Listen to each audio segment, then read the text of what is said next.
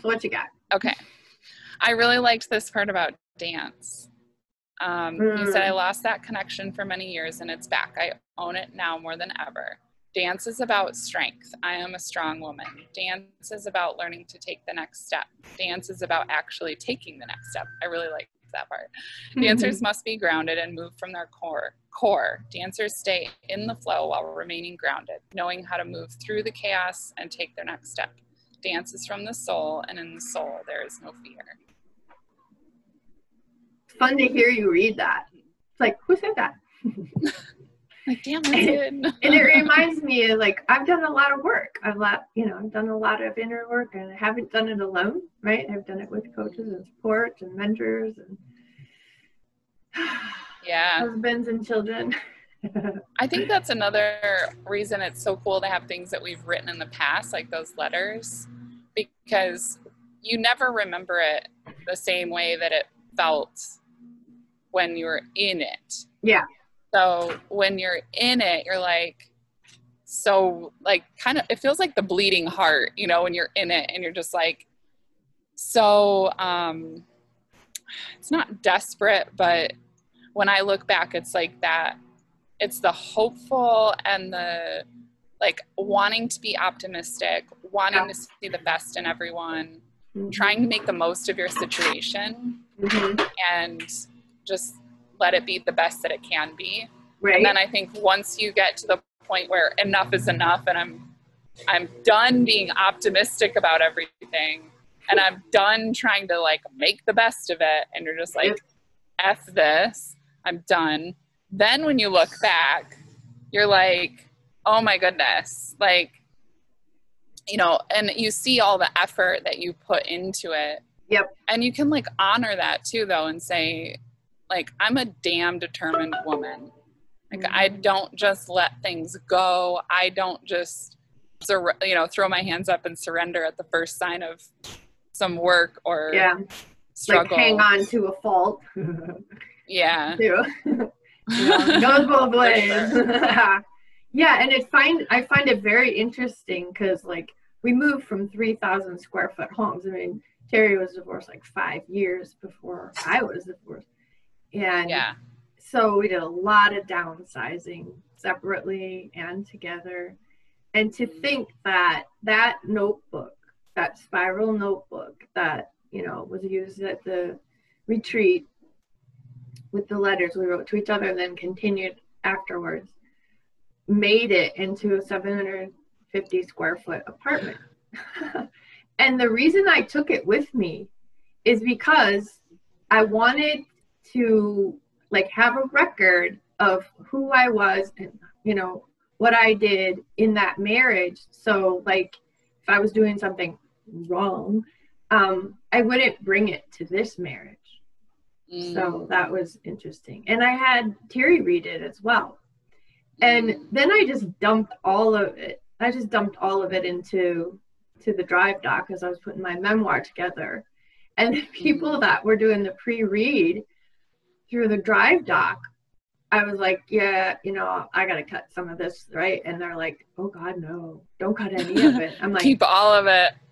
It is long. And they're like, no, it's, yeah. And there's like, no, it really spoke to me. I was right there and I could really relate. And like, any woman who is divorced, I bet would just love reading those letters.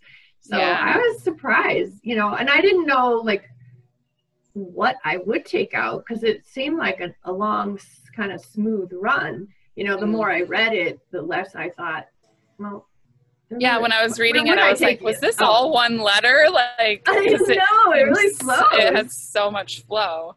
And, I loved this line. I may be a complicated person, but I really want very simple things. Aww.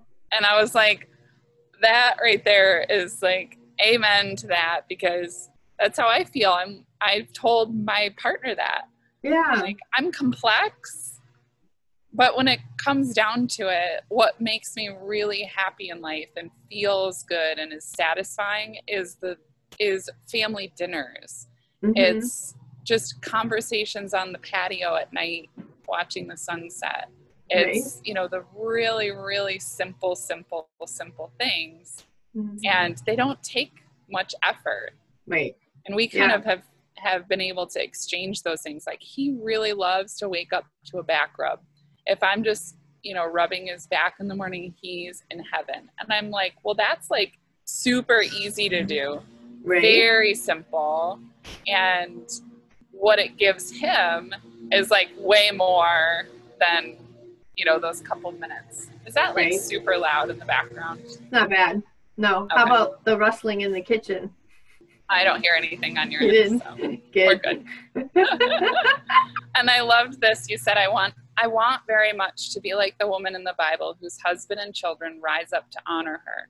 This is very important to me and has been a crushing blow for me every time one of you cuts me down or puts down my efforts to take care of you all.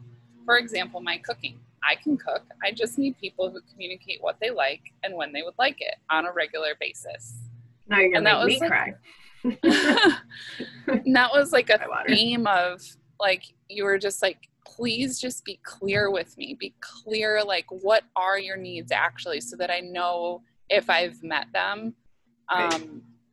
And also I noticed a couple of times that, like, you had the thing about going to the deserted, or not a deserted island, but going to an island with him.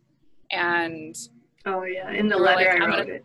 Yeah, if we went to an island, I would do these 3 things, and they were all about things you would do for him. And it wasn't about receiving or like an exchange. Mm-hmm. And herein lies the problem. Yeah, and and I loved, you said, we feel the abuse of your resentment for meeting others' needs before your own. And I thought that's so powerful, going both ways. Like, if you aren't meeting your own needs, you're going to resent other people and they're going to feel it. So they're like, please go meet your own needs. Like, please figure out what you need and go get it, because we don't want your resentment. And you said, I love to meet your needs, yet I often feel frustrated because I don't always know what they are. When you've opened that door just a crack, I cling to what little pieces of information I can get. I at least try to meet your needs using my creativity, which sadly enough probably doesn't meet your needs at all. I feel we get caught in a vicious cycle of not meeting each other's needs, or feeling we have and then being shocked that we haven't. It leads to much misery and disillusionment.